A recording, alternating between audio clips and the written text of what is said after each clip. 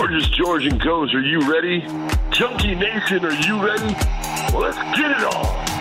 From the fight capital of the world, Las Vegas, Nevada, this is MMA Junkie Radio. We rollin'!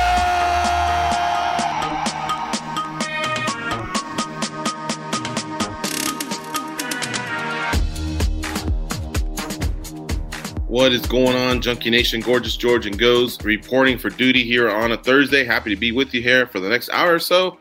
We got a guest, Sherrod Seward. He'll join us. He's an combat sports immigration attorney.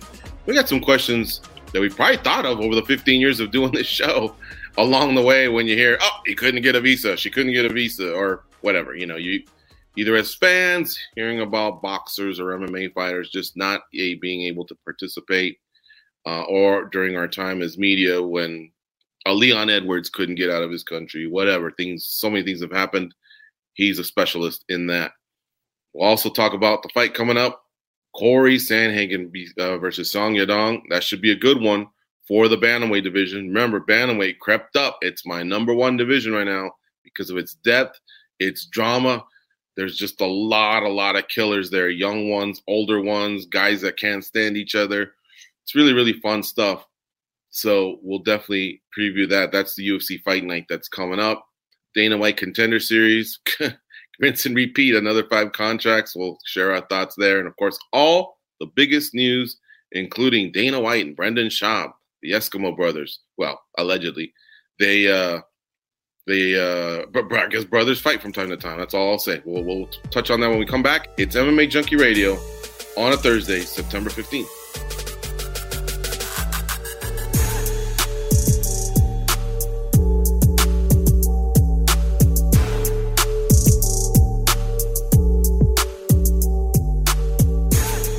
You know, goes that one day when Brendan Schaub joked about being Eskimo brothers, I thought for sure after that Dana White would maybe just leave that dude alone. Seems like they have a little bit of dirt on each other. However, to be fair, I was listening to after Dana White Contender Series when Dana White was meeting with the media. His first attack, or really his only attack, was at Pat Miletich. And it was only at the end when they pointed out that Brendan Schaub maybe had thoughts on UFC 279, the old switcheroo being a conspiracy, that his name came up, and or at least that I heard. I mean, I can't watch and hear every Dana White interview, but that particular one, when they said it, he just kind of went, "Oh, okay," you know, kind of like a par for the course type of reaction. But was there something I missed? Did I stop that video too soon, or what is going on here that those two are at it again? Yeah, it was just kind of a. You know, he thought for the most part it was Pat Miletich, and then I told him no, it was Brendan Schaub. But by then, it doesn't really matter, right? Like, it's not like he would say, "Oh, Brendan said it." Well, he's not a maniac. He's not like everything that. So everything just applies to and all that stuff. Yeah, he basically moved it over to him. Right, and so, hey man, Brendan came at him pretty hard. And here's the thing, though. You know, Brendan had the opportunity to sit back and type whatever he wants and all that. It was great. Don't get me wrong. Everything he said was pretty funny. But yeah, I don't know, man. Like, I'm kind of on that side. I'm not a big conspiracy theory guy at all. I'm not saying they don't exist or that they don't sometimes actually happen. But fuck, man, have you ever told your friends a secret? Like, who can really hold a secret nowadays? Like, it all comes out eventually. It all does. So something to that magnitude, that just sounds kind of whack to me, especially when you're relying on a Diaz brother to keep a secret or something, you know, like, come on. Yeah, I agree. Even Yogi right now was chiming in. He can't keep secrets either. But, you know, I'll just say this. If you become one of those people, you're going to doubt everything, and then life is just not going to be fun to you. Sometimes things don't work out, and that's that. There's people that watch games, and then if it doesn't go their way, oh, it's a fix. The fix is in. The refs, the NFL, the NBA, whoever. It's just, you know, I don't know. And so then you start applying that to, you know, oh, the guy I wanted didn't get elected, or the bill I wanted to pass, was smashed by some local politics, whatever. I mean, you just start to doubt everything. Like, seriously, I mean, it's never ending, it's a never ending process. And like Go said, could there be some stuff? I don't know. Was there really aliens over New Mexico? Maybe, but wait, where's the hard evidence? And is the government burying it? I mean, then they're doing a good fucking job, aren't they, at this point? It wasn't that like 40 years ago or 80 years ago? I don't even know. Roswell. Mm-hmm. So if they are burying it, then guess what? I haven't heard of the aliens coming back. I guess it's buried. So good job to them. Who knows, man? Don't even get me going on this. Anyway, Schaub and Dana, yeah, like it's pretty interesting when those two kind of go at it. I guess in Dana's defense, he what could he have said at that point? Oh, well, then I kindly remove everything from Pat Miletich, everything I threw at him. And now that I know it's Brendan, I have no comment. I mean, it was too late. The switcheroo had been done. Brendan did come after him pretty good, but okay. So the theory is that either I think pay-per-view sales were slow, so they needed to switch up Nate versus Tony. Does that really sell better than Nate versus Hamzat? Hamzat's pretty popular as well. The matchup seemed a little bit more even, but it still involved Nate. He was the guy. So it was just a matter of switching up a few matchups. I don't think they're going to make one of their top future stars embarrass himself like that by missing weight by so much, and then having to pay a bunch of fighters extra money to do the extra matchups. Seems silly to me. That's a lot of things that have to happen for something that's not like a guaranteed. Like I, as a fan of the sport, I don't know that I could tell you, yeah, bro, if that were Tony Ferguson at the top, I'd definitely tune in versus Hamzat. Like, I don't know that's arguably doesn't even make sense alone. So I don't see why you would do all of that just to achieve that or for that, the opportunity of that. Yeah. Now, as we've stated, and I'm probably blue in the face now with this, it's just, I believe the whole problem stemmed from UFC 279 wasn't built to the caliber of a pay-per-view. Outside of, yes, you did use one of your top 2 or 3 pay-per-view stars in Nate Diaz versus possibly a future star in Hamzat Chimaev. Only problem being is you have to pair up certain guys against certain guys or gals against certain gals. It's not always just going to be like, there's very few athletes that kind of transcend it all. Like Conor versus anybody was a big sell. Ronda versus anybody was a big sell. But Ronda versus like Cyborg or Ronda versus Misha, that's an upkick. You know what I mean? Conor versus Nate turned out to be an upkick over Conor versus Eddie or Conor versus whoever else, and Jose, I suppose. It just clicked a little bit better. So the two names have to kind of match up. I've realized Tony's popularity. He has a legion of fans. It took me a while to realize it, but it's there. They're ride or die with him, and I think it took losses. Yeah, I think it took losses mostly for me to realize just how popular this guy is. And he's kind of reminding me of Tito Ortiz in a way. Tito Ortiz is just super popular, win or lose. He could lose 5 straight or win 5 straight. He has built a following. And that's what Tony Ferguson has done. He's built a following, and they're riding with him. Now, that's why maybe I'm making the comparisons is because Tito used to say a few outlandish things, win or lose. Tony's kind of been saying them as well, win or lose. And that's fine. It's probably so difficult to be, I wouldn't say humiliated, but, some fighters feel humiliated, but just to basically have to submit to another man or get knocked out by another man or whatever, in front of millions. That's got to be humiliating, especially when it happens over and over. When you're used to being the man, used to being like known as one of the toughest 155-pounders on the planet, and now that's no longer happening, and that's happening as you're aging. So you're not getting out of your body what you used to get out of your body, in practice or in real life. And that's just, I always think about like, what men go through between their 40s and 50s, and Tony, some can go through that a little bit earlier.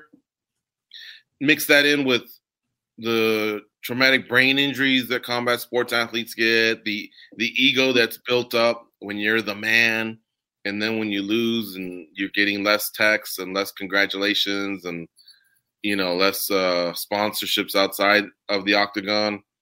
I bet you that's pretty deflating overall. Oh, well, think about just the pressure to maintain that, right? Whatever high you've ever experienced in combat sports, to maintain all that stuff. I've seen fighters, I can't name names obviously, but I've had fighters at like press conferences and stuff ask me if I could like bring my friends and ask for pictures because they're with like a girl or with family or something like that, Mm-hmm. And they're just not as popular as they used to be or that sort of thing. Like, dude, you guys have to understand, being a professional fighter, especially one that has reached highs, it's an addiction. It's a high. And when that starts to go away, that's why you see these guys that can't go away, some of them. It's because they can't let that go or they haven't planned for that to go away. And it's sad, man. It really is. But that's the nature of our sport. Agreed. If you want to read the post that Brendan Schaub made, it's a long Instagram post. He comes at him for being, a shoe dork or something like that. He's 50-some years old and he's collecting shoes like he's a young kid. And he's a bored billionaire, or soon-to-be billionaire is what he is. So I don't know how you can really rip Dana White. He's kind of won the game, And yeah, two famous people, or two rich people, in this case, his friends from high school, helped him fund an idea that he had. But it's not like Dana hasn't put in the work, right, Goes? I mean, the dude is grinded. Oh, hell yeah, dude. Along the way, maybe stepped on some necks here and there, and maybe he could have done things a lot better here and there. But this is really, really a tough business. I think what he did what he had to do. But to this, I would say, hey, Brendan, you got kind of a lift from Joe Rogan. It started out with him kind of embarrassing you and telling you you're no longer the type of heavyweight that's going to win a title as long as King Velasquez is around. Remember that little incident? But along the way, I think Joe felt like, maybe I went in a little too hard on the guy. But he kept including him in that fight companion circle, and then he started slowly bringing him in and giving him an opportunity for the comedy career to have life, have legs. The podcasting career as well. Every time Brendan went on Joe's show, everything Brendan wanted to promote, that got bigger. I'm not saying Brendan wouldn't have had successful podcasts either. I bet you he grinded and figured some stuff out there as well. But a big lift came from Joe Rogan. That's the same thing that happened with Dana White and the Fertittas. Yeah. So, some of the things that look, it was all funny, okay? But some of the bags I just didn't really get, because if I had that kind of money, I'd be a shoe dork too. I'd be buying all kinds of shoes as well. They're probably just sending them to him. It's not like anybody accuses Brendan Schaub of wearing Pro Wings, right? Like, I mean, he kind of likes that too. And then, the thing about the Fertittas, I mean, it's out there and everybody knows. It's not like it's something that Dana's ever tried to hide. But once he took that torch, boy, did he build something with it. Like, there was a long time where Dana didn't even miss a card. He's flying all over the world. So I may not agree with everything Dana White does, but I can't argue his hustle. Like, he puts in his time for his work. And the one thing that I think both of us have always said was, I don't know that the UFC's here if that was somebody else. And I'm not. It's not a knock on other people. You could put a very good businessman, I think, in Dana White's shoes.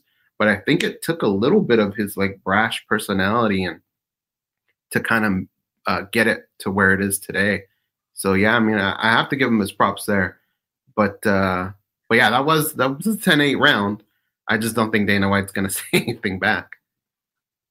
Yeah, I would just let it go at that point because the other guy seems to have the loose lips, and you just want to move on from that. I mean, Dana's got his family. I'm sure Dana has thick enough skin that you could probably say whatever to him, but he's got a family and it needs to just end, in my opinion. They each do some shots and that's it.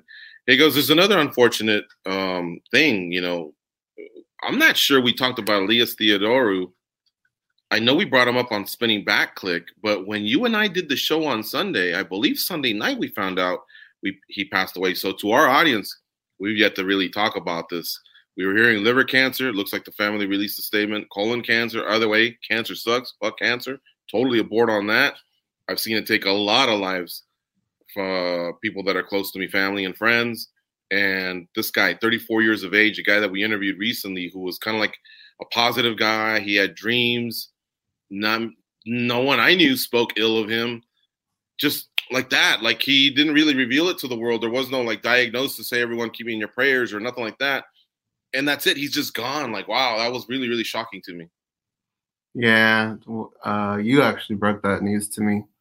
And man, I'm working on a project for MMA Junkie, and so I had to go back through some texts to find some stuff, and I came across his name, and I was just like, man, it's just like George said, we just saw him. It doesn't feel like it was that long ago, and full of energy. He had just trained.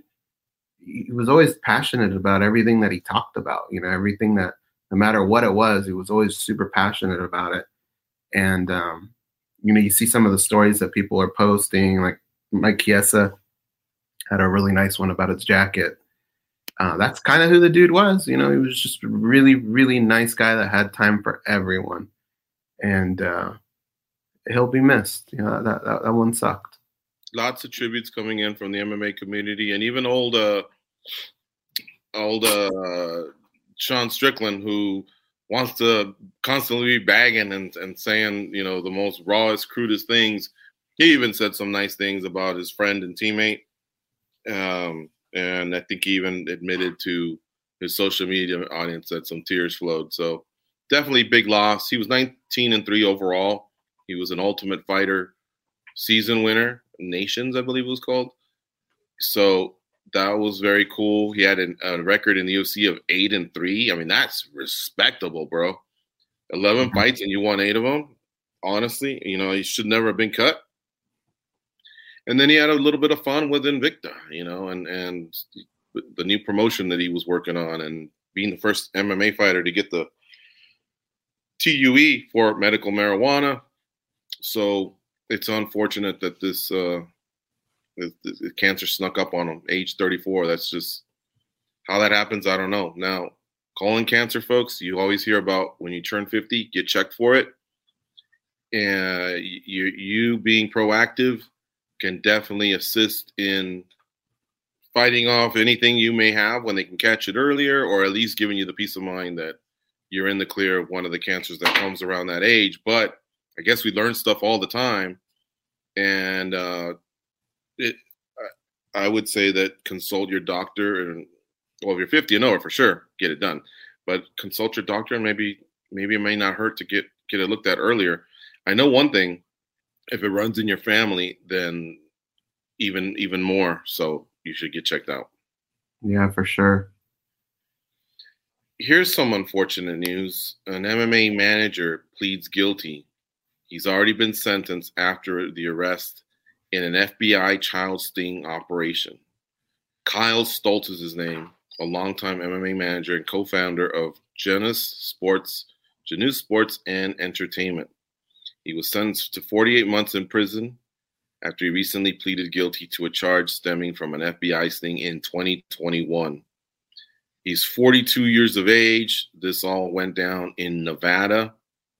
I know that he represented at some point Liz Carmouche, Elimele McFarlane was another athlete. It was mostly Bellator names that I had seen, but that's a couple of champions there. Both of them have held that Bellator flyweight title. Liz Carmouche was a title contender in the UFC. If you'll recall, she was the first one that had a shot at the belt that Ronda Rousey was awarded, coming over from Strikeforce and becoming the new UFC champ. So, it's terrible to read that.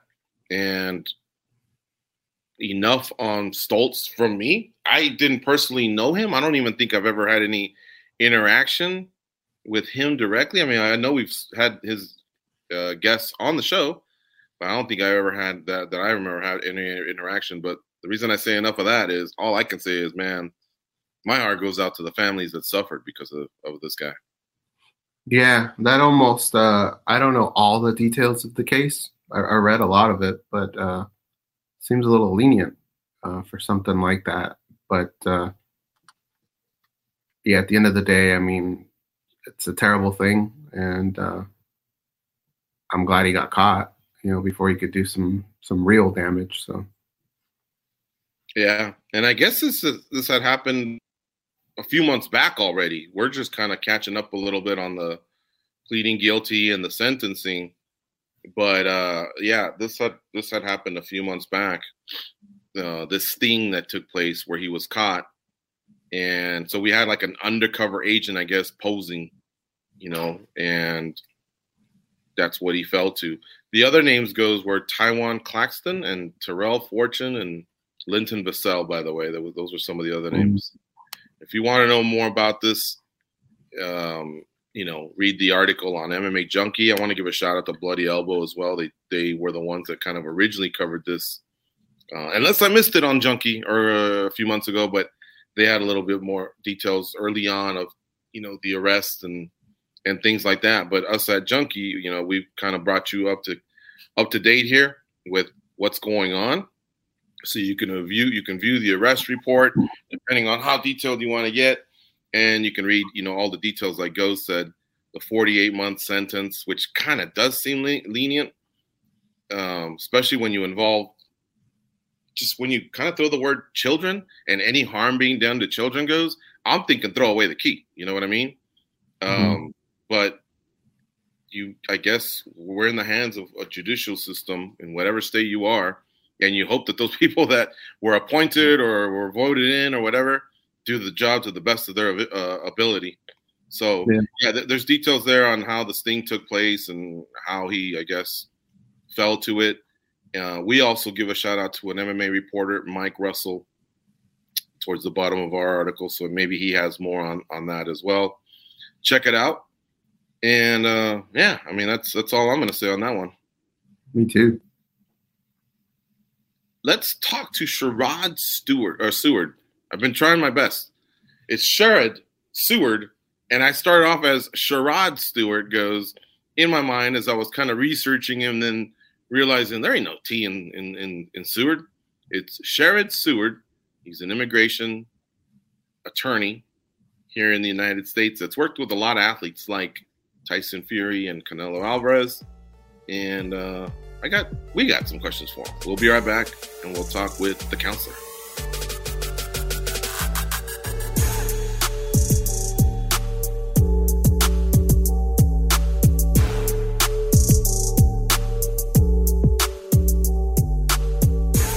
Gorgeous George and Goes, always delivering the guests. Today we get to talk to Sherrod Seward, Esquire.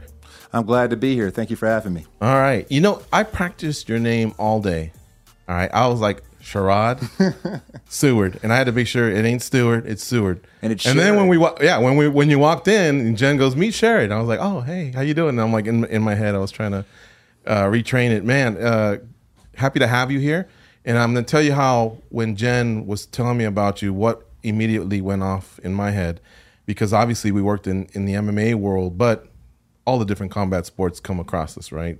Bare knuckle, submission, and kickboxing. Anyway, you don't know how many times a fight will fall off, and they'll ask the UFC president, Dana White, what happened? And he won't give you too many details, but he'll give you something. He'll go, fighter visa issue or whatever, And now some of it was related to the pandemic. A lot of the world shut down. But I think a lot of it, honestly, I just think a lot of fighters probably have different backgrounds, different reasons for not being able to leave their country. So I'm glad you're here so you can kind of explain to us the process of fighter visas. Yep. You've worked primarily notably with Tyson Fury and Canelo Alvarez, and I was like, oh, okay, like big time stuff going on here. Yeah. So on the boxing side of things, I work a lot directly with promoters. Top Rank Boxing, Salida Promotions, or some agents that'll be doing something with the promoters. Like I'll work with Matchroom through one of my agent partners, and then on the MMA side, I work with a lot of the bigger agents because the promotions do the visas themselves. Like UFC does visas themselves, PFL has somebody to use, and also what's the other one? Bellator. They have somebody they use too. But I come in with the agents to get visas placed with them that are usually longer. And I have it so that they can fight in either promotion using that same visa without getting cut. The P1 visa is the one that we'll talk about. Right. So you recently had that lawsuit that you won, correctly? So I'm usually doing P1s, and then also I'll do O1s for like world champions or like Tyson Fury, because they do more than just fight. He might want to go start a restaurant or something like that. So that O1 gives them better work authorization than the P1, but it's only appropriate for like the top level. P1's like more directly attached to an actual fight, an event. O1's more like what, like an extended stay where they can, he's going to be at WrestleMania in a few weeks and he's going to do an opening of a new restaurant over here. Yeah, so the P1s have to be tied to competitions. Got it. You can technically come on an O1A and not compete at all. You can come if you just want to train or something like that. So say sometimes if there's a guy that maybe won the Olympics, but he's never had a pro fight, it might be actually hard for me to get a P1 for him. So then I'll do an O1 because it doesn't require an actual competition that requires participation of international athletes. So a lot of times if it's a smaller promoter, you can't get a P1 because they don't think it's important enough to require the participation of international athletes. Who actually even knows what that means? Hopefully I get to do a little bit more lawsuits and really figure it out. Shared Sports Visas is on the map here because of the P1. What happened was a fighter had to be attached to the promotion and the event. And you fought for the fighter's ability to not necessarily be tied to a promotion. Right. They may be tied to an event, but not the promotion. Is that what the difference is here? That's what that's kind of what we're doing. It helps out free agents a lot. It helps free agents, and it helps the fighters be immediately available for short notice opportunities. Yeah. And those are aplenty, especially during the pandemic time. Yeah. Right. So, just not to get in the process, there's like three problems that you have to do. One is you have to get them approved for a P1. And then you have to get them an interview at the consulate, which is actually becoming more difficult than getting the P1 approved in certain places. And then when the pandemic was going on, you had to be on a special list for presidential exemptions when they weren't allowing anybody in from Europe, Brazil, and South Africa. So the UFC, when they were primary, there are countries that were really hit by the pandemic. So the UFC got on the same list that the NFL and I think the NBA, tennis were at, that there was a place in the White House, it was actually Mayor Giuliani's son, that had the list. And there was about 6 leagues that got on there. And of course, if you had the big lobbyists, you were on there. But I had clients like Top Rank that weren't on there that I had to go and kind of lobby myself and figure that out to get them placed on that list. So you had to get them approved for the P1, find a consulate, get that expedited because the interview dates were like a year from now, and get the presidential exemption to get a lot of those fighters here during the pandemic. So there's like 3 or 4 things that can mess up and not get it done. And I got a funny story. One I was on Instagram, and I have a UFC former champion as a client of mine, and I'm looking, and they're like, fight announced for so-and-so. So I'm like, because nobody called me, and they knew that their visa wasn't together. It's a UFC co-main event, and we had like a month to get it done, and it was a Brazilian fighter.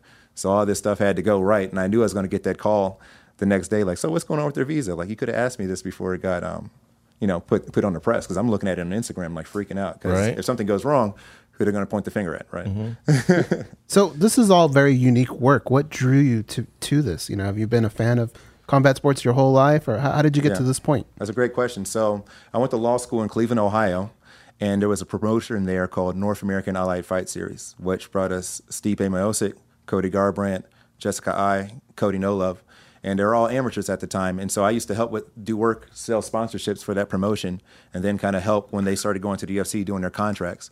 So when I got around to starting the law firm, the first call I got was for somebody looking for a green card.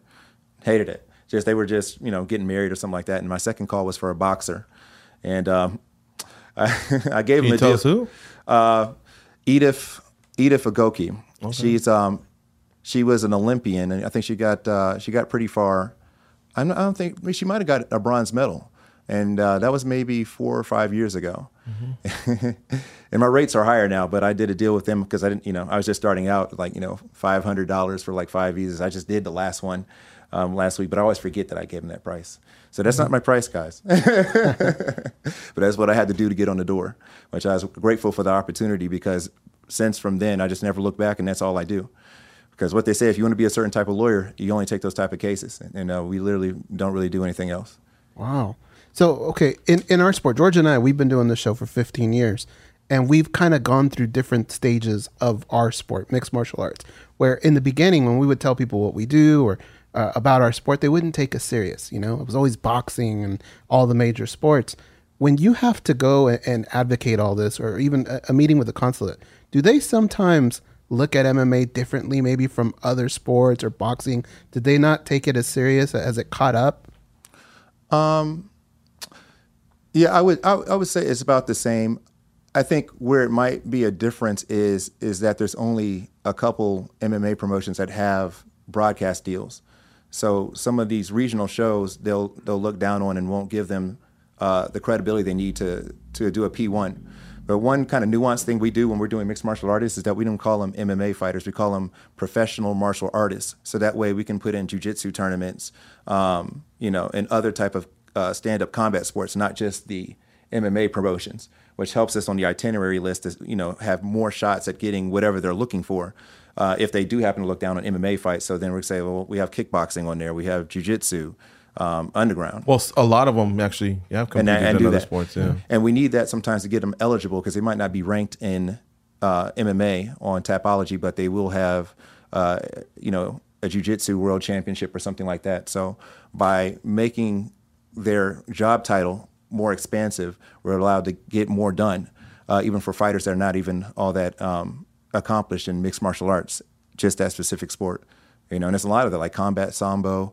Now you got the bare knuckle fighting and stuff like that, which is actually hard to do. Submission grappling, Muay Thai events, kickboxing events. Yeah, a little bit of everything going on. And now even the, he's boxing legit. Jake Paul, he's gaining his traction there, his respect there. But for a while, people were calling it almost like celebrity boxing, but it was selling so good that you kind of had to pay attention. I know it trafficked well on our site.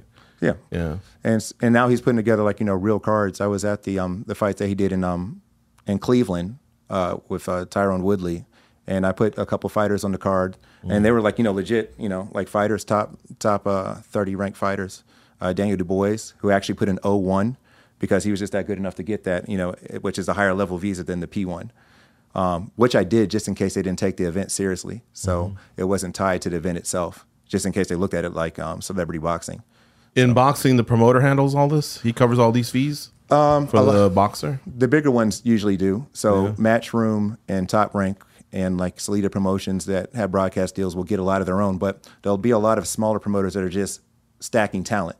So that way they can get their promotion points when they come and bring in the B-side of them. There's some guys that just specialize in having a lot of B-side guys that come in and fill the cards, and they get paid by getting a couple points off of putting the fight together along with the fight purse part of it too. So it all depends. And in MMA, if they go through the promotion or they go through the manager, who takes care of the fees there? I imagine the managers takes it out of the fighters. Right, yeah. So the managers, if they're not signed, usually go ahead and take care of the cost of the visas, and they probably recoup once they start fighting and stuff like that. And then right now, a lot of the promoters like to get their own visas, even if I've got them one too, just because maybe they want to be listed as the employer a certain way for tax purposes or compliance things, especially if they're publicly traded. Yeah, we all know which one that is. So a lot of times they'll get what's called a concurrent visa, so that way it doesn't interrupt the visa that I did for them. Because if you don't do it a certain way, the visa I did for them can go away. And then if they lose 2 fights, they get cut, and then they'd have to go interview again to get that visa I had for them reapplied to their passport. Did you know USA Today Sports has MMA rankings? I did. Okay. Because you brought up Tapology, which they've been around. Right. And obviously we're with MMA Junkie, who's owned by USA Today Sports. But USA Today Sports, they track back to the early 70s. Or early 80s of college football. That was the main ranking system, Now, of course, they do college basketball, high school football, college football. They're part of the equation when it was the coalition, I think they used to call it. Now they have an actual playoff. But yeah, feel free to use the USA Today sports rankings because they rank all of the promotions, not just UFC, but Bellator, One Championship, PFL, Invicta for the ladies. They have. But the problem they have certain divisions that the other promotions don't. So, but they're already signed though, and those promoters. So I'm going back and looking for somebody that's maybe like ranked 300 or something like that. So, I mean, do those rankings go back? They only go about to 15 each. Right, 15 each. So with an honorable mention. But I thought you meant that Tapology didn't have enough validity from whoever USCIS. USCIS. Yeah, and so I was saying, well, USA Today definitely The thing is, like, those guys are usually pretty much already taken care of because they're already into promoters. That's why they're ranked on USA Today. But I'm looking for the guys that are before they get there. So usually that's why we use Fight Matrix, which is actually looked at a little bit better for that purpose than Tapology, just the way that they kind of calculate and put it together. But I mean, one of those problems that we're having is just inconsistency because we do the same thing like every time. So if something goes amiss, it's because they did it, And what are some of those reasons for denial? Right. That we hear of. So the one, sometimes it's eligibility, which means, is this athlete internationally recognized? And there's 7 categories of that you have to prove to. Usually when I'm looking at MMA, I'm doing international rankings and then significant awards. And like I said, those significant awards and rankings don't have to be in MMA when I expand their title to professional martial artists. I can go to whatever one they want. And then you can do expert opinion. So a lot of times I might go to a journalist and say like, hey, can you help me out with a support letter to say that this award in combat sambo was important? So that's the first place you can get denied is eligibility. The second is what I sued on was the itinerary for a P1, which can be, that's where I have it out like with them because they were saying we want opponents and dates for the next 3 years. And so I went so far to just like, I pulled up the NFL schedule. So like, it's not up for next year. And I know that you approve all these football players, you approve all these tennis players, and their schedule is not up with opponents for next year. So how do you ask that from us? And so that's what we went and sued on and won. So what happens when you sue usually is the district attorney is not an immigration attorney. You probably just kind of want to get rid of it. So it took maybe like 2 weeks. They reopened the case, approved it, and then asked us to voluntarily dismiss. But, my stance with it is if they do it again, I don't know if we're going to voluntarily dismiss if I can find the right client again that's like going to stick with it and kind of go see. Because at some point, if I know I'm sending the same format that has hundreds of approvals and we're getting different results and we know what a good candidate is versus like who's not, the difference is like over there. And we can't see what officer has our case. They used to put numbers on it, so if there's a pattern, you can see what officer number it was. Then they said they want you to do a Freedom of Information Request Act to go get those numbers, and they still didn't come back. So at some point, that's what we're going to have to really sue on, just to find out who's looking at our cases, because we can see most of the time we're getting approval, and then there starts to be like a pattern where it's getting, hit by the same time. And I have no idea who's on the other end, on their end, but they can definitely look us up and see who the petition's coming from. And because our office does so many petitions in combat sports, they know who we are. But, we can't see them behind the veil. And so if they... Like confession. Yeah, exactly. Which I'm due, man. It's been 6 months. All right, so it's basically what you were able to get is the athletes a longer stay with not having handcuffs to a certain promotion. That's brilliant. Right. Because a lot of it has to do with being ready and being available for a lot of the promotions. And mostly when we say a lot of promotions, we're talking about the UFC. They drive the sport. They have almost 45 events per year. So they're the ones that are constantly filling cards. Right, yeah. So it's all the major players, PFL, Bellator, them. And if they want to do like these crossover fights, like say if they got called out to fight Jake Paul, they would need a visa like mine because they're not an internationally recognized boxer. Right, so they would need a type of petition that's structured for combat sports in general to have that work authorization to take, combat sports fights that are not MMA if they wanted to. Could you take us through a scenario that we see a lot in our sport where fighter A is going to fight fighter B falls out for some kind of issues or whatever, and they need that last replacement?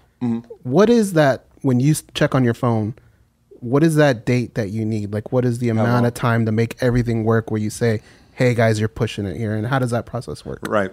So the fastest way to get the approval part of it is using premium processing. That's the other thing. The filing fees for this can get up. It costs $3,000 to just file a P1 with premium processing, which you get 15 calendar days for them to make a decision. And that doesn't have to be an approval.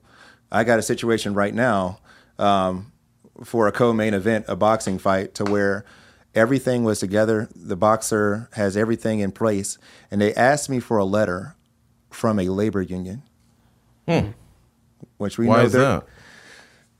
I don't know. We might have to sue and find out like what that is. But it's just like we all know there's no labor union for boxing, but it creates a major issue because I need a month for everything to go right and get it done. But when they do that, they reset the clock. So I don't have that 15 days anymore because they'll send it on the 14th day and be like, we need a labor union letter. And meanwhile, the appointment's set, everything's set to go. And that can throw the whole co-main event off. So usually if they're in Europe or Mexico, I like a month. If they're Russian, I don't know. It's just like, we'll get it done when we can get it done because we have to send them all over the world to get visa appointments, and it's changing. Like we used to send them to Dominican Republic. They stopped that. Then we sent them to Bahrain. And right now we're sending them a lot to Istanbul. So sometimes it depends on where you're from because the consulate dates for appointments are much better. Like the appointment dates in France are 6 days. Sometimes I just happen to know them in my head because, we're solving Paris?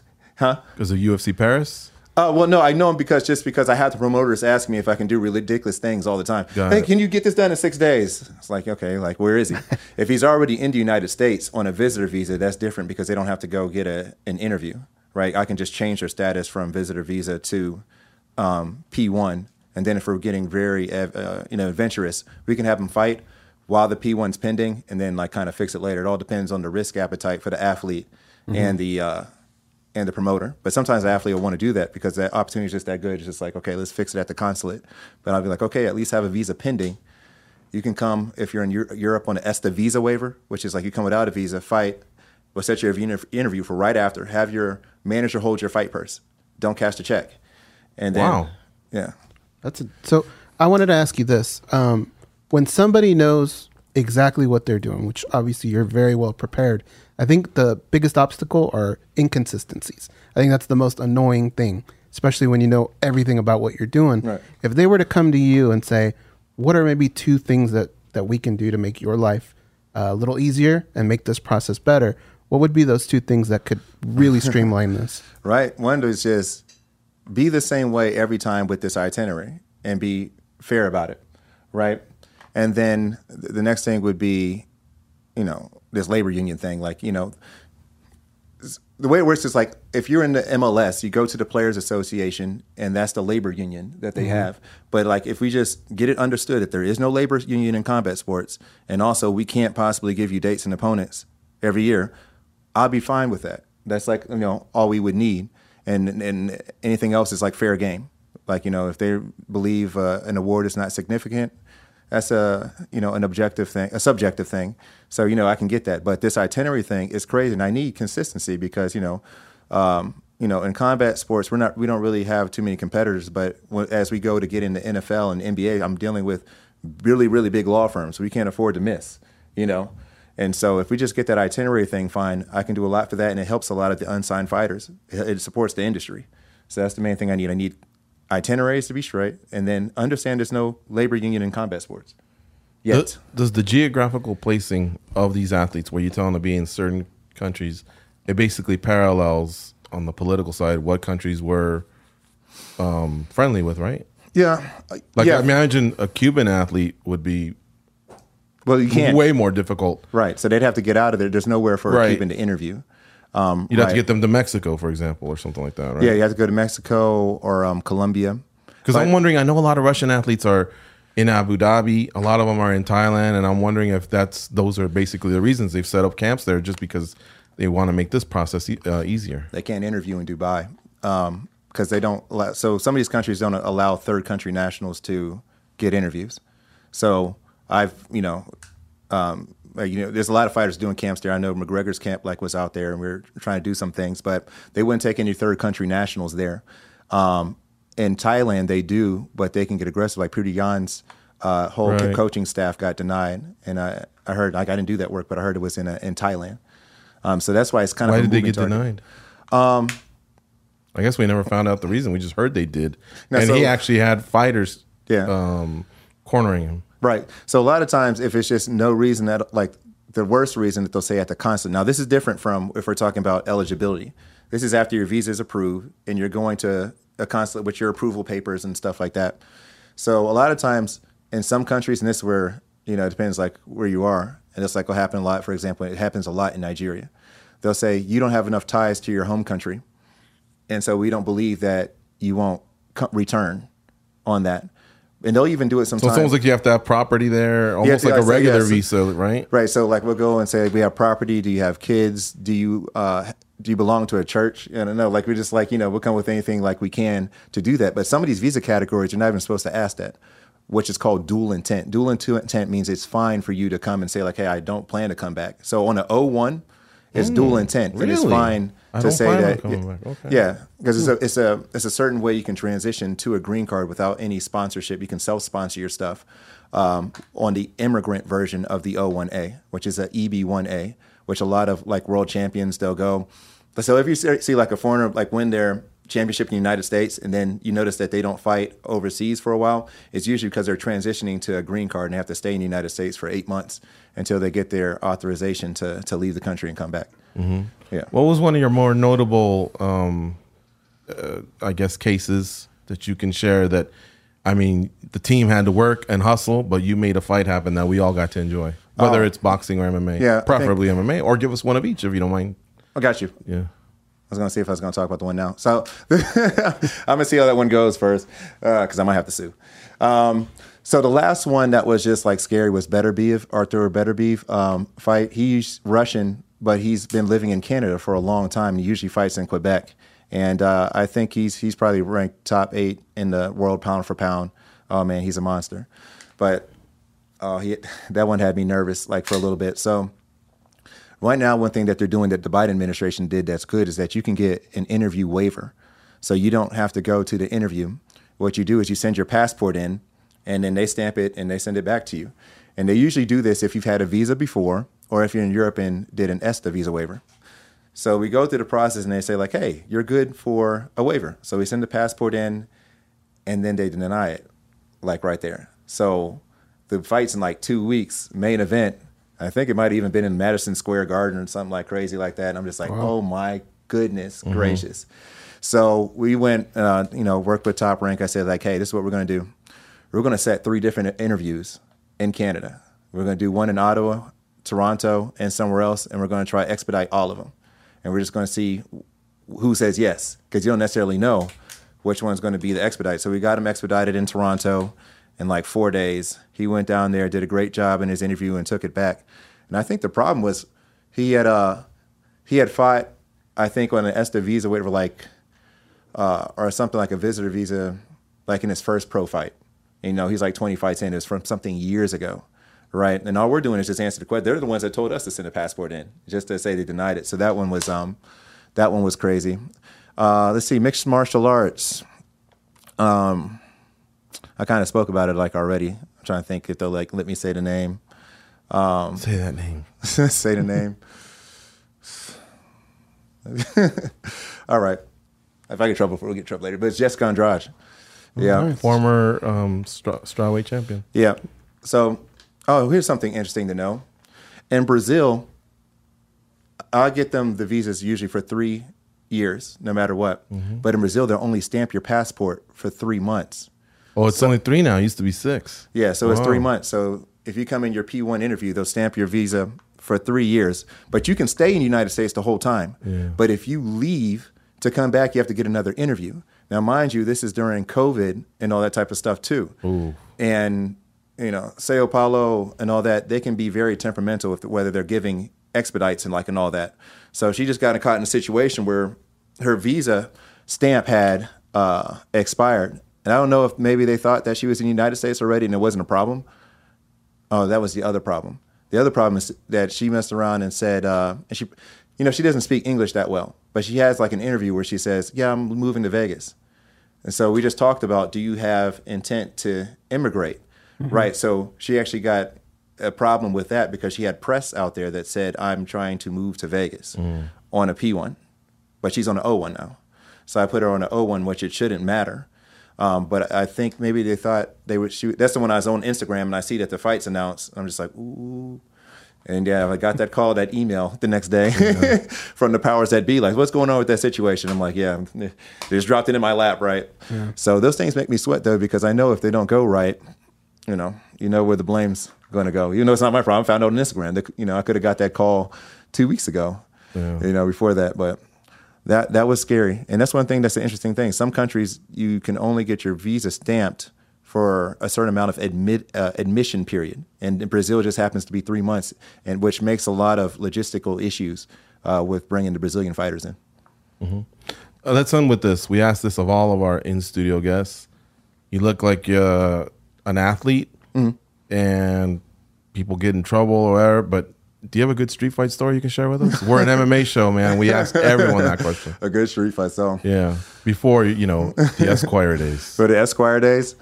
Well, yeah, like so in my undergrad. I knew it. I knew Sherry got down somewhere. No, in undergrad, I went to Hampton University, which is an HBCU in Virginia Beach.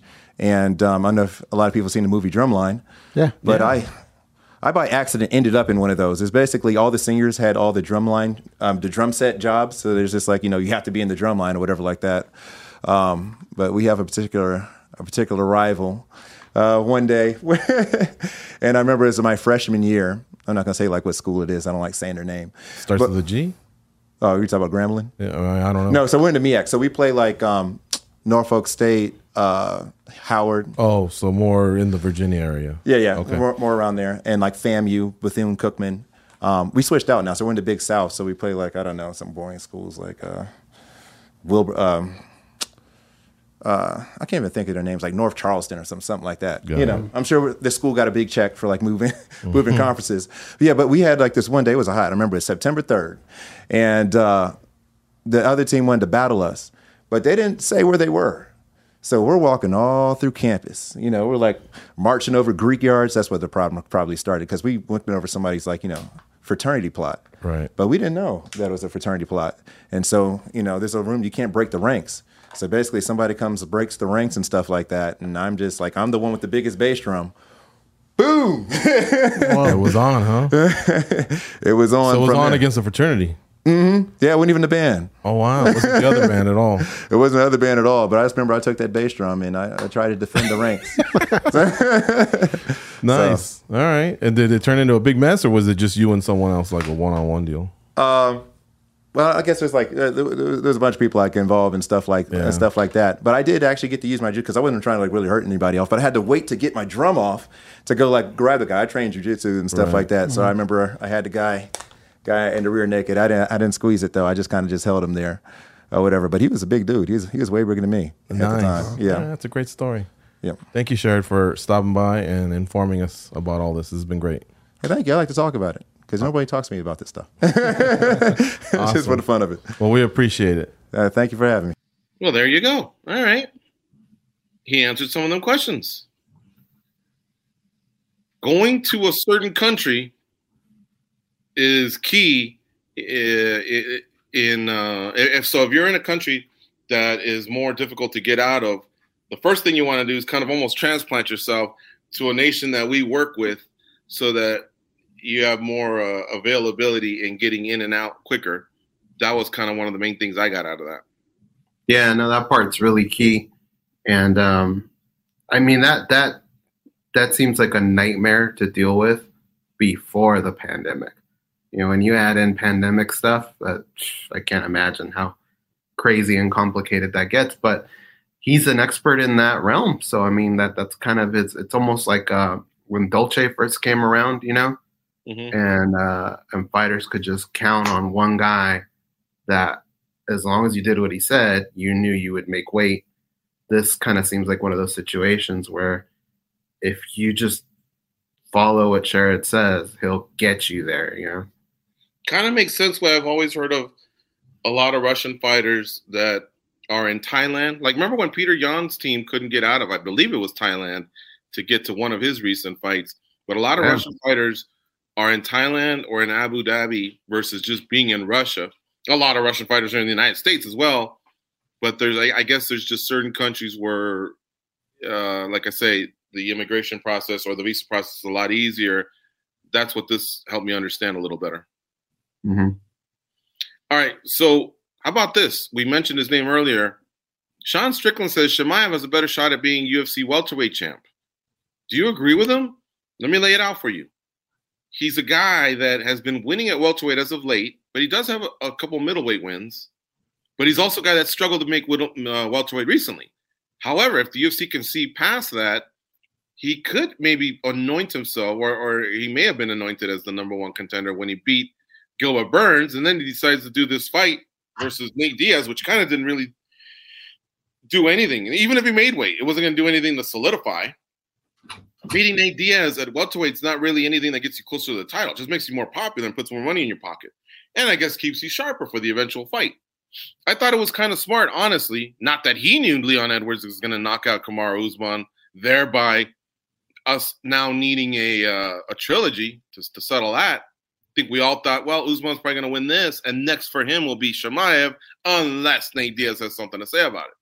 And as we all know, none of that happened. Edwards won. The trilogy's on. It's probably going to happen next year.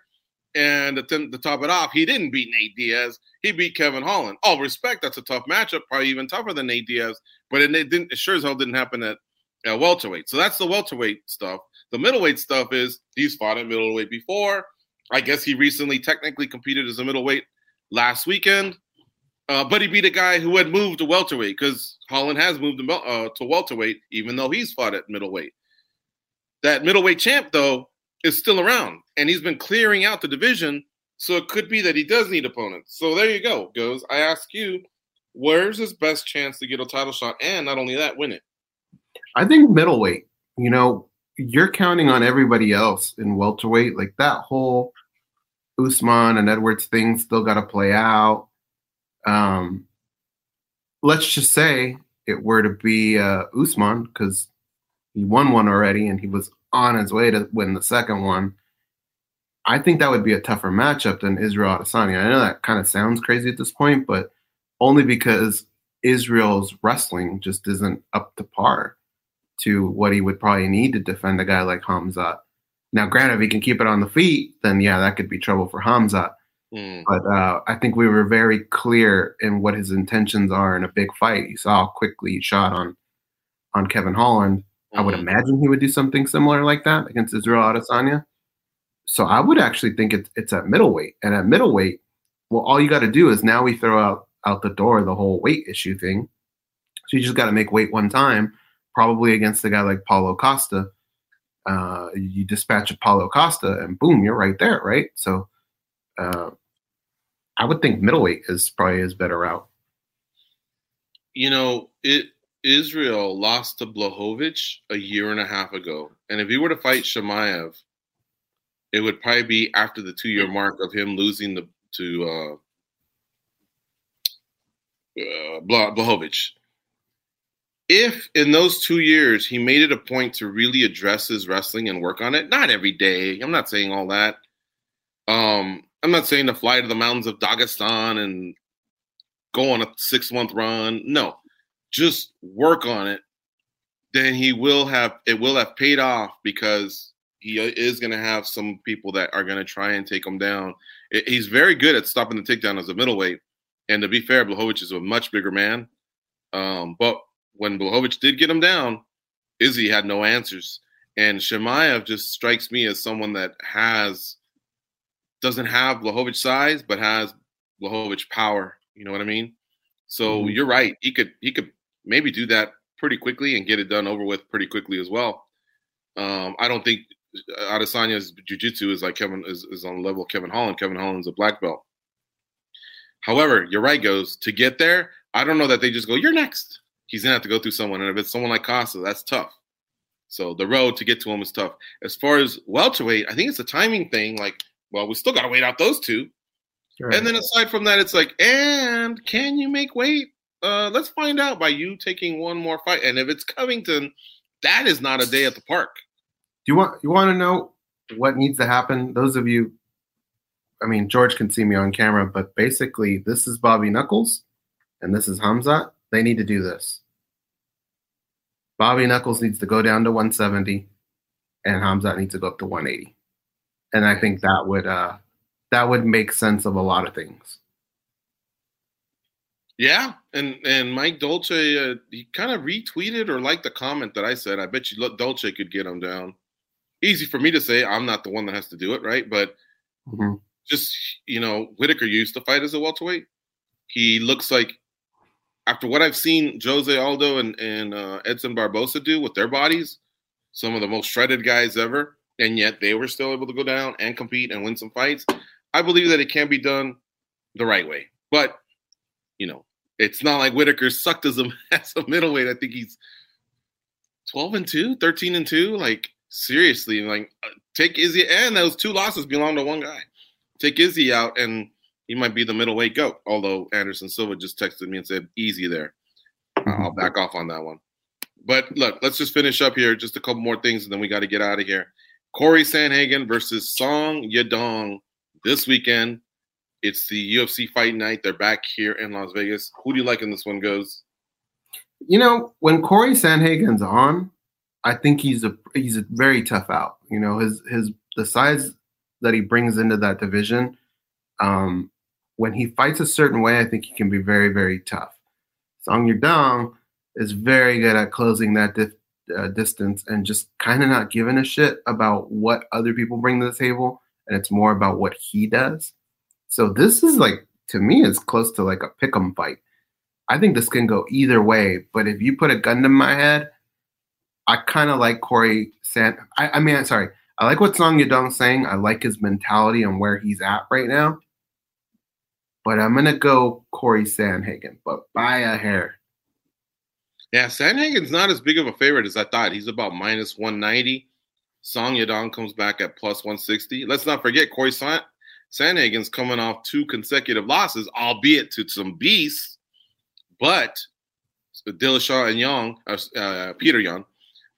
So, no shame there. But, man, 5'11", that reach, 70 inches, that's pretty good reach for a bantamweight, someone that fights at 35 pounds, excuse me.